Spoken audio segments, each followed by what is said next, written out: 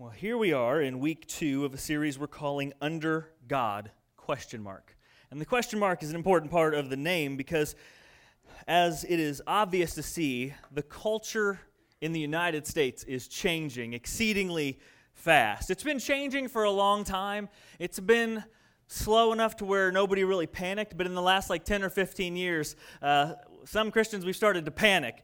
And there's several ways you could classify this cultural change. You could call it a political change, and you could say the world's going from conservative to liberal. The problem with that, though, is one person's conservative is another person's liberal, so that's hard to define it that way. You could look at it in moral terms. You could say our culture is moving from a culture that has historically accepted moral absolutes to a culture where everything is kind of morally relative. Moral absolutes mean there are certain things that are absolutely right or wrong for everybody, rules that apply to everybody. But now our world is kind of moving, our culture is kind of moving to where moral relativism is king, where what's right for me is right for me, and what's right for you is right for you. My morality might not be the same as your morality, and there's a lot of people that kind of adhere to that, and it sounds nice and it feels nice on the surface, but the way, for our sake in this series, the way we're looking at this change is in a social and religious context, saying that our culture is moving from a Christian culture, a Christianized culture, to a post-Christian culture.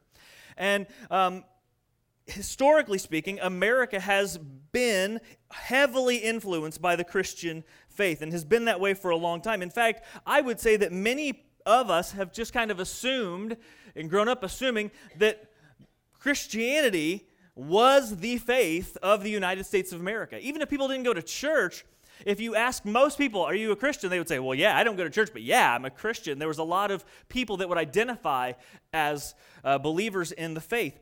And you could always, notice cultural evidence of this, even outside of the church world, that Christianity was kind of the assumed faith of our country. If you watch, TV, I'd say up until the mid-90s, if anybody had a funeral or a wedding to go to, it was at a church. And, it wasn't a mosque, it wasn't a synagogue. Andy and Aunt B went to church. That's just the way TV was. And then, kind of has started to flux and change as we've reached into the last 15 years or so.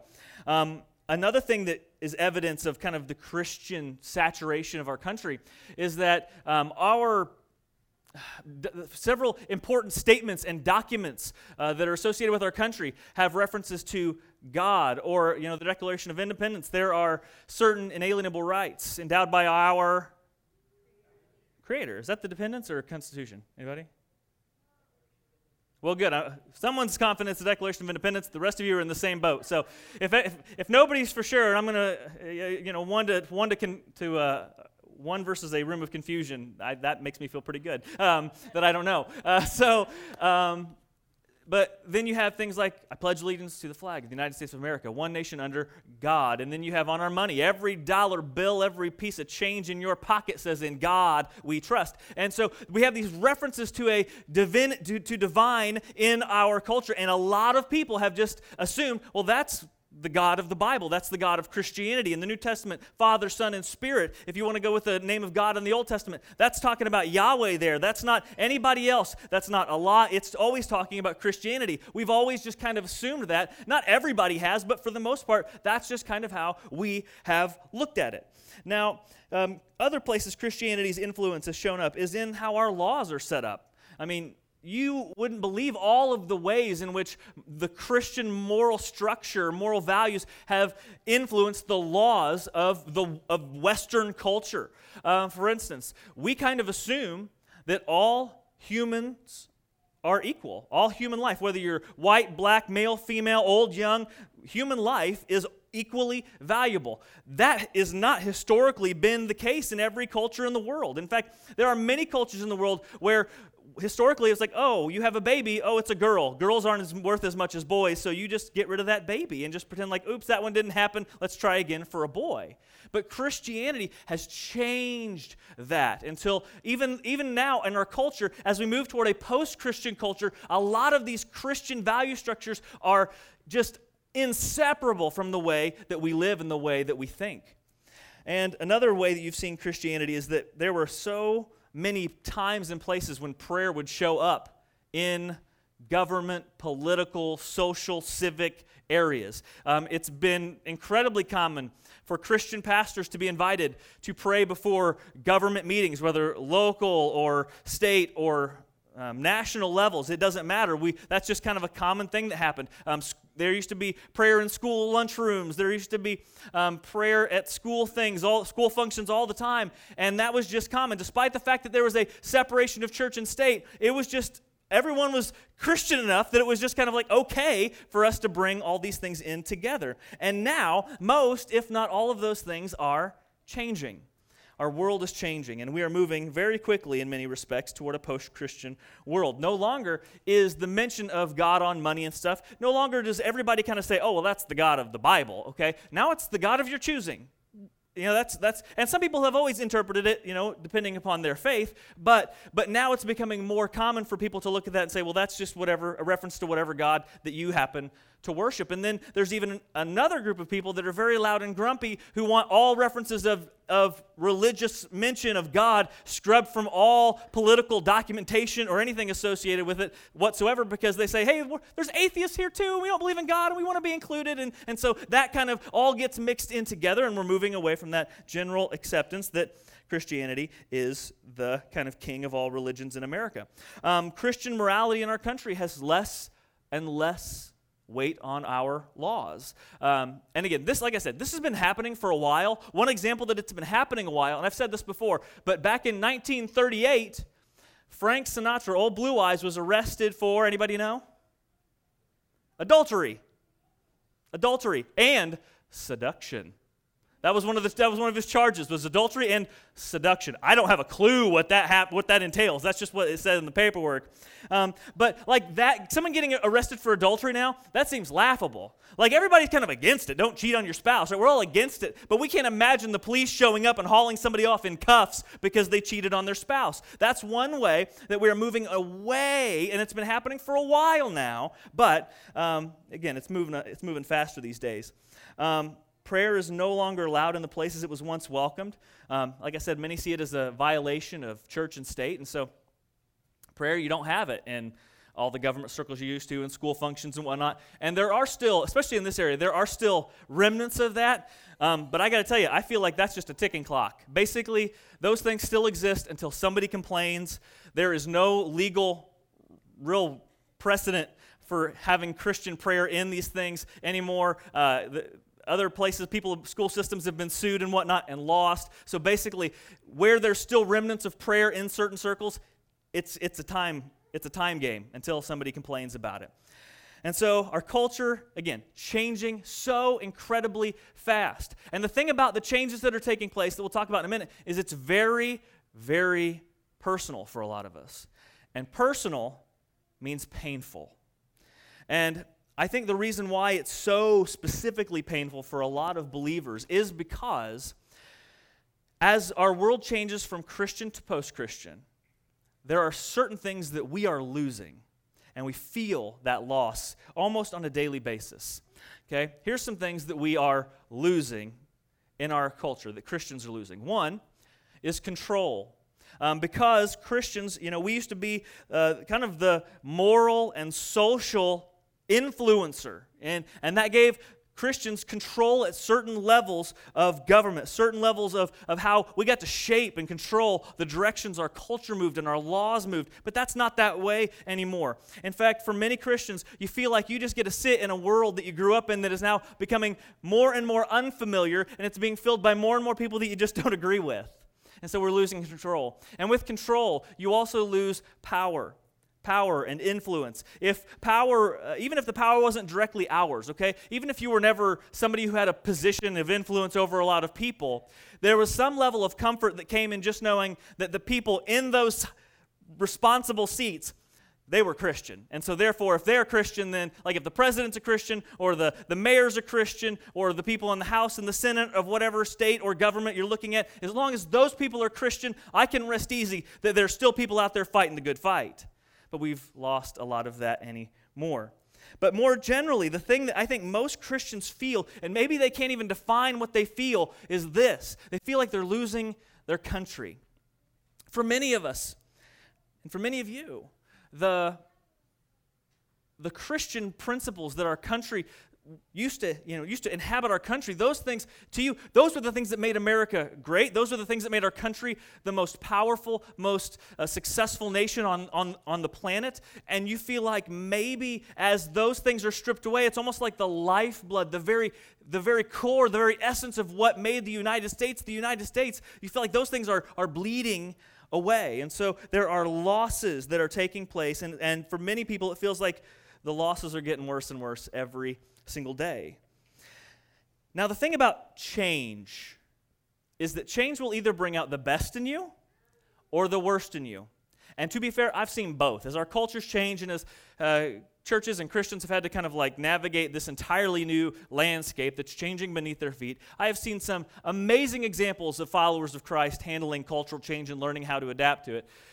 But unfortunately, some of the most newsworthy examples, the most media-presenting examples, and sometimes even the ones that just, draw the most comments online, the most furor in a social media circle, are where Christians haven't exactly responded great, where it's brought out the worst in Christians. And we've talked about this last week where, oh man, have Christians done some really mean and cruel things? There have been things said. You can go on any social media site or any news story on any major outlet that has a comment section, and you will see people claiming to be Christians saying horrible, deplorable things. I was reading one the other day, and the Christian response was, well, if you weren't such a whore. I'm like, oh no, don't say you're a Christian. Don't put yourself in, no, because I got to make up for you now. Don't do that. It bums me out. It's no. And I was talking with Abby yesterday, we were driving in the car, and I said, because there's been so many Christians who have done negative things, anytime now in our culture, say if I want to get to know somebody and I want to talk with them and hopefully be some sort of a positive influence in their life for Christ, the second they find out I'm a pastor, I got a long journey ahead of me before I can talk about Jesus. Because I've got to prove that I'm not like the people they think of when they think the name Christian. And so there have been some places where we've got a bad name. Our culture has a bad taste in their mouth when it comes to the name Christian. And so I have a theory. Let me just toss out. I have a theory. Maybe I'm wrong, but I feel like this is right. That's why I'm telling you. And I have the microphone, so who's to say whether I'm right or wrong? I have a theory as to what makes the difference, or as to why Christians have had the worst brought out of them by this cultural change. Okay, we've asked the wrong question. As we've been faced with cultural change, we've asked the wrong question. Instead of asking, how do we represent Christ moving forward? Okay, that's the right question. How do we represent Christ going forward? Our world is changing, culture changes. That's just the way of culture. We just haven't experienced it at this pace before, and so it feels new and foreign to us. Okay, so how do we represent Christ moving forward? We have asked the wrong question, and here's the question that a lot of people have asked: how do we get America back? How do we get in our DeLoreans, go back in time to the America that we loved, where it was a Christian nation founded on good, godly principles? And because we've asked the wrong question, we've gotten distracted from our real purpose. Because the second question doesn't have anything to do with Christ. It has to do with what I want, what I'm comfortable with, and what I see as good in the eyes of God. But we've lost sight of maybe some of the things that make us Christians in the first place. And so as we've asked the wrong question, as we've gotten distracted, as we've gotten, I think, desperate at times, as we've gotten fearful, and as we've gotten angry, Christians have become so focused on holding on to a Christian culture that many of us have lost our grip on Christ. We've gotten so consumed with holding on to the Christian culture that we love and that we cherish and that is so familiar from the world we've grown up in. We're so consumed with holding on to that at all costs that we've forgotten to hold on to Christ in the midst of all of the change and all of the turmoil. And if there is one thing Christians are supposed to do, it is supposed to follow our namesake, Christians, Christians. We are supposed to follow as much as we can in the footsteps of Jesus. And so you will see so many Christians who feel as if they're fighting a holy war for the soul of our nation, and yet their behavior in that holy war is remarkably unchristlike. And they call people whores online. People that, and by the way, the only reason we can get away with saying things like that is because it's the internet. If somebody ever invents a way for someone to smack you through a computer screen, that stuff will stop. But we feel safe to say things like that. But it's not okay, it's not right, and it's not an adequate representation of Jesus. And so, we want to go back in time rather than figuring out how do we move forward in the right, godly, Christ-like way. This is as political as I want to get today, but I think one of the reasons why the last presidential election got so nasty was because there was a candidate who promised to take us back. Right or wrong, I don't want to get into any of that, whether that person is what they're doing or whether you are for it or against it. I'm just saying that calling, like, let's get it back, that played on a lot of the desires that many Christians have. And I think it stirred up that desire to go back that brings out the worst so often in many of us. And so you might be asking, okay, Anthony, how have we lost our grip on Christ? Because many of us don't feel that way. We feel like we're fighting for Christ. We're trying to keep America Christian. We're trying to keep America godly. How have we lost our grip on Christ? Well, I see three ways that I have seen personally. Here's the first one. We've become spreaders of lies instead of ambassadors of truth. We've become spreaders of lies instead of ambassadors for truth. As Christians have gotten scared and desperate and panicky and fearful through all this change, what happens is we start to share things that stir up our emotions, and we don't check to see if those things are true or not. Two examples that come to mind was right after the Supreme Court legalized gay marriage, Christians collectively had a big freak-out moment, and there was a couple stories that rose to the surface, and Christians on Facebook and Twitter and any kind of social media platform, we were sharing these two stories like crazy. And one of them was completely false, and one of them had enough wrong details in it that both of them were full of facts that were not true. The first one was that as soon as that Supreme Court ruling happened, that gay marriage was now legal across the United States, was that the story was there was a guy who was suing Zondervan because they printed Bibles, and Bibles had anti-gay hate speech in them. And Christians were like, oh no, they're stealing our liberties, they're going to make publishing Bibles illegal. Okay, that story was a little true in that there was a guy that tried to sue Zondervan for that, but it was years ago, and the second it got before a judge, he was like, this is ridiculous, no, and threw the case out. The second story was, I want to say it was within the first 2 weeks of the ruling, was that a Christian pastor had gotten arrested for refusing to perform a gay marriage. And, oh man, did people freak out, oh no, they're stealing our liberties, they're forcing people to go against their religious values and stuff. And you know what? There wasn't a single bit of truth to that story. In fact, there is legal precedent after legal precedent that pastors like myself and Ben, we can choose who to marry and who not to marry. That is on us, not on the church. The closest that could ever be, if a church was against that, the closest that could ever be pushed into a church was maybe the church would have to host the wedding. But that story wasn't true. And Christians were freaking out and sharing this stuff about pastors getting arrested for following their convictions and following their beliefs. And regardless of how you feel on issues like that, it is not helpful. It is not right for Christians to be spreaders of lies. We are not called to be liars, and we are not called to spread a false impression of people in our world, whether we like them or whether we do not like them. Colossians chapter 3, verses 9 and 10 says, do not, what? Lie. I mean, there is hardly a more plain commandment in all of Scripture than the commandment to stay away from all forms of lying and deceitfulness. Do not lie to one another, seeing that you have put off the old self with its practices. The old self is our life before Jesus came into it and saved us.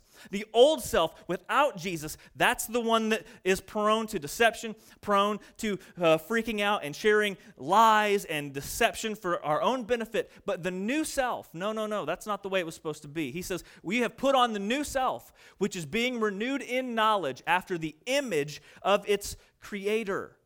Our creator is our heavenly Father and the Son and the Holy Spirit. And Jesus is called the way and the what?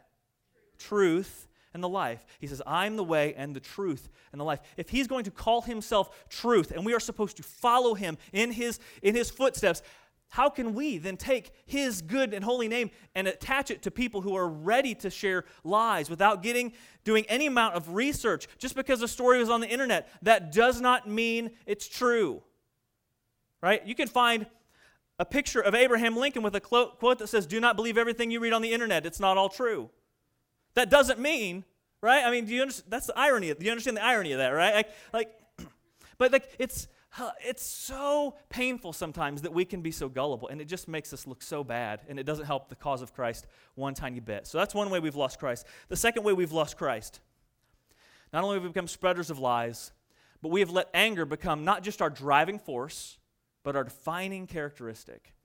Like I said, it doesn't take much to see angry Christians online or on TV or whatever, but I mentioned last week we've adopted this us versus them mentality. We've taken on this whole cultural change as if it's a holy war. And in a war, there's sides, and it's us versus them. It's Christians versus non-Christians. And we go into this whole topic ready to fight. We're angry that we're losing. We're angry that our culture's being stolen away. And I don't ever see in the pages of the New Testament, in the pages of the Gospels, where the driving force of Jesus was anger. Now, he got angry at times, yes, but that was not what led him to preach to people. That was not what led him to heal those who were broken. That was not what led him to continually share the gospel regardless of how many times his life was in danger. It was compassion and love. We cannot let our driving force be anger. And more so, it's happened so much, like I said earlier, that Christians, we have this bad taste that we've put in the mouths of everybody else in our culture because it's become our defining characteristic. When you take the name of Christian, a lot of people think, oh, Christians, they're just the grumpy people who yell all the time on TV. They're the people who hate this and the people who hate that, and they're the people that hate pretty much everybody who doesn't go to church like them. And that's so sad that has become the case. We should not be defined by our anger and the things that we are against. James chapter 1. Starting in verse 19, and this is James. He's the half-brother of Jesus. He says, know this, my beloved brothers, let every person be quick to hear, slow to speak, and slow to anger. He doesn't say anger's wrong, but that it shouldn't be the leading motivation for our lives. It shouldn't be the thing that causes us to jump 2 feet first into stuff, okay? He says, for the anger of man does not produce the righteousness of God. Therefore, put away all filthiness and rampant wickedness and receive with, what's that word? Meekness. Oh, that is not a word that people associate with Christians anymore. Receive with meekness the implanted word which is able to save your souls. I would love to find a non-Christian who you say, what do you think of Christians? And they say, oh, well, they're just meek, humble servants of Christ. That is not the vibe that we are giving people anymore. We're more angry than anything else, and that's a shame. The third thing that has happened to us, third way we've lost our grip on Christ, is we have responded like the world, not like Jesus. You see, when someone does something to us, our first reaction is to fight fire with fire, isn't it? I mean, I remember getting to fights on the playground when I was a kid. Somebody pushed me. I'm like, well, there's only one option. When some little kid pushes you, you push them back. He took my toy. I'll take his pride and I'll punch him in the face. Like there's only, like you take from me, I take from you. That's the only thing that made sense to me as a kid, you know, when you're driven by your emotions, right? Okay, and so when we are attacked, we just attack right back. When we get made fun of, we try to make fun of people right on back. When we receive sarcasm, we meet it with sarcasm. When we receive anger, we meet it with anger. When our world is prideful and feels morally superior to us, we meet that pride with our own pride. Well, we've got the God of the Bible, and we've got this, and you're going to hell, and we start on a rant that's led, again, by pride, not things that are Christ-like. And I know many of you have grown up in church, and many of you, I would even bet, if you went through the boxes in your garage or in your attic, you would still be able to dig up a little teeny beaded leather bracelet and a T-shirt with 4 letters on it. WWJD. What would Jesus do? And I think I missed that. I think I got saved like right on the tail end of that. So I don't think I have any merchandise of WWJD. And maybe it's not cool to wear that anymore, but the question is still very, very appropriate. And just because you don't wear the bracelet doesn't mean you shouldn't ask the question sometimes. And so when we look in how our culture has responded to us, do we respond in like kind, or do we step back and say, okay, how would Jesus handle being hated? How would Jesus handle when people made fun of him? How would Jesus handle when people acted like he was ridiculous for teaching the things he taught? The verse we looked last week that talked about this was in 1 Peter chapter 2, verses 21 through 23. It says, For to this you have been called, because Christ also suffered for you, leaving you an example, so that you might follow in his steps. He committed no sin, neither was deceit found in his mouth. When he was reviled, he did not revile in return. When he suffered, he did not threaten, but continued entrusting himself to him who judges justly. Jesus did not meet hatred with hatred, threats with threats. That's not the way that we are supposed to either. And so we have got to get to a place where we do not forget that of all the things we've got to hold tightly to, it is the way of Jesus. I understand the call to want to go back and to get a culture that had a lot of good things in it. I understand you not liking the direction the world is going, but no matter how much you dislike the move of our culture, we cannot afford to lose the very thing that makes us who we are, and that is a transformation and salvation by our Savior. Because I look at what are we fighting for so often? Power, influence, comfort. And you know what? It's not wrong at all to hope that people in our country, that by and large most people would follow Jesus. That's not wrong at all. It's not wrong to want to avoid our culture getting to a place where maybe Christians get persecuted. Maybe we do get arrested for certain ways we practice our faith. Is it wrong to want your culture to get to a spot like that? Absolutely not. Is it okay to maybe even feel a little bit of fear that it might one day end up there? Yeah, that's totally, perfectly natural. It's human for us to feel those things. But it's not even necessarily wrong, to have a desire to want our laws to be shaped by Christian virtues. That's not wrong either. But in many cases, we have let those things become the goal rather than following Jesus. We convinced ourselves that regaining political power and cultural influence, that's the work Jesus is calling us to. And that is not the work that Jesus is calling us to. Jesus is calling us to have a transformed heart and to lead other people to him.